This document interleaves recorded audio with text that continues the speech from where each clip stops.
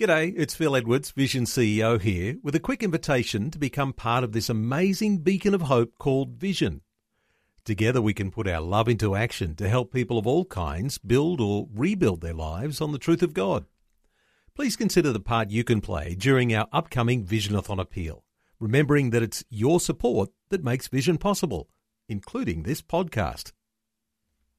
Rise and Shine with Robbo and Becky on Vision. Well, I am very excited to reconnect with these guys. It's been a little while. They are our marriage experts, Dave-O and Ash Willis, or Dave and Ashley Willis if you're talking to them properly. Hello, lovely people. Hello. G'day, mates. Oh, Dave. That's made by Dave. You've nailed it. Started my year right. Well done. It's good to be back. It's It's good so to be good with to have you guys. with us again. Yeah, and you've got a very busy few months coming up. I know you've got sort of a speaking schedule that's happening. So, you've got a really busy time ahead. But thanks for taking a bit of time to chat with us. And we wanted to talk to you. I guess we're sort of a little bit into the year, but it's still all ahead of us in some respects. And we wanted to get your thoughts and your input on setting ourselves up and our marriage up for the year ahead. Like, what are some of the things, Becky mentioned off air, the idea of sort of the big rocks boulders that you put into the planner that you want to make sure that you don't miss out on as far as a couple. Yes, and that is a great question. And I do think that it comes down to that is just thinking really strategically and intentionally about your marriage to think, what do we want it to look like by this time next year? And then to start working toward that and saying, what are the habits that we need to put in place, the boulders, those things that are consistent on our calendar that we need to put in place to make sure we're doing so that we're moving in the right direction. Because a marriage is always, it's moving somewhere, you're either moving in a direction where you're growing closer to one another or you're allowing things to drift apart from each other. And of course, we never want that. And if even if you are in a season of drifting apart, you don't have to keep drifting apart. You can say today is the day that we make a change and we make a turn and we're going to start moving toward each other again.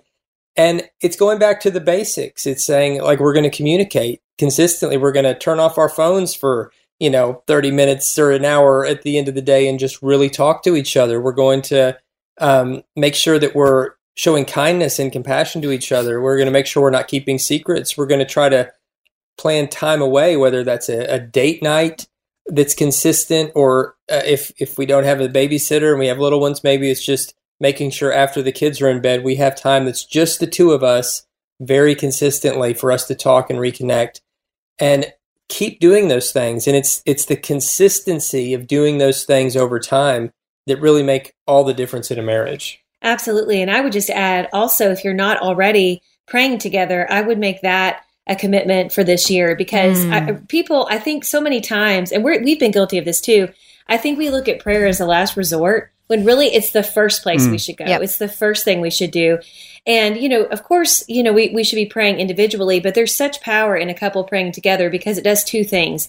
It humbles themselves before God, but it also humbles themselves towards each other. And we need that because, God does something miraculous. He may not change our circumstances right away. He may. I mean, he very well could.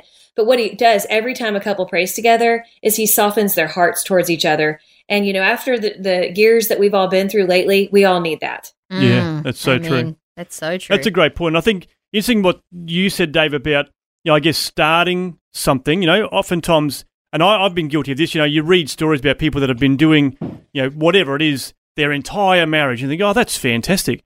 But sometimes that can sort of put you off, starting. You think, well, I've missed out on the last how many years, but let's start now and do it for the rest of our married life. Yes, exactly. So true. It's never too late to start. So if people, what would be, you've said going out and making sure you get some time by yourselves, and that can simply be turning off your phones. Would you be encouraging people to maybe, if the church is running marriage courses and things like that, are those some of the other big things we could sort of look into for the year? Because even if you're not having problems, a car needs a fine tune. Marriages do too, right? Oh, yes, for sure. I think every couple needs that. We need to be consistently investing in our marriage. There are books, there are blogs. We have a podcast called the Naked Marriage Podcast, which is totally free. And listening to that once a week and let it be a conversation starter for you and your spouse. That's a free simple way on your own time that you can kind of build in that consistent investment into your marriage. You can just, go on YouTube and look up some little clips from the conference videos that we've done and others have done at our conferences, many other speakers as well, and kind of, have your own little marriage conference, right at home, just by getting that information and looking for ways to keep growing. We're always trying to grow. We're always trying to learn. We don't at all pretend like we've got it all figured out. So even at our events where we're speaking, we're taking notes from all the other speakers because, we look forward to those events and what we learn from them every single time. And I think every couple needs something like that. It's amazing. That's great. So good. Is there a danger that you could try too much? Like, you talk about... you go from one extreme to the other. And think, I'm going to do these 12 different things. Is there, are you sort of setting yourself up maybe for a bit of disappointment if you try that? I think that's a great point. I think that we need to take it one thing at a time. Because it's so easy to feel like, we are just doomed. And we've had couples write us like that. They're like, I listened to your podcast and we do none of those things. Really, and they're like, and I want to do those things. And I feel like we're just doomed. But, like recently, this is an example. I shared on Instagram some boundaries that we need to have in marriage, like behaviors that we should avoid in marriage. And someone wrote me, I think it was about 7 behaviors. And somebody wrote me and said, we've done all these behaviors. Does that mean that we're just not meant to be together? And I wrote them back and said, listen, probably most of us can say from to varying degrees, we've made a lot of these mistakes that I'm referring to in this list. That doesn't mean that you're doomed. It just is a good kind of red flag to say, hey, some changes need to happen here. Like we need to start moving in a different direction towards, better things in our marriage and stop doing these bad behaviors. And that doesn't, I think so many times it is so easy to feel overwhelmed. But if you can just change one thing, like really focus on communication. I think if you can say, this year, I just really want to take the word divorce off the table because we throw that around a lot. We make threats all the time. Or I want to take name calling off the table. Like, and if I feel like I'm getting ready to call you a name, I'm walking out of the room and I'm going to say, give me a minute instead. And I'm going to pray and I'm going to come back and then we're going to talk about it. I think if you just take that one thing and say like, this is, one thing right now we're going to work on, it makes it makes it so much less overwhelming. And it actually, you'll start to see those improvements with that one thing. And then once you feel like you've got a grip on that one thing, you can move on to the next thing. Yes, you're sort of building then on, foundations, aren't you? Rather than sort of trying too much and maybe failing at all of it. Exactly. Because I think sometimes when we feel like we can't do all these things at once, we just throw up our hands and say, well, this is just who we are. We're just going to kind of, get through the day and just survive and not thrive. And I guess this is just our lot in life, but that's just not true. God wants us to thrive. We can thrive. It does take work, and it takes a lot more work than many of us even realize. But if you talk to any couple who's been through a hard season, which would be most couples, who've been married any length of time, the ones who've really worked through it will tell you it was worth working through it.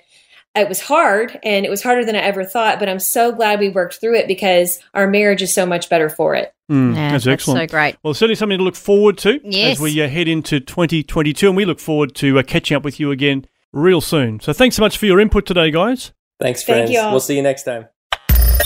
Thanks for taking time to listen to this audio on demand from Vision Christian Media. To find out more about us, go to vision.org.au.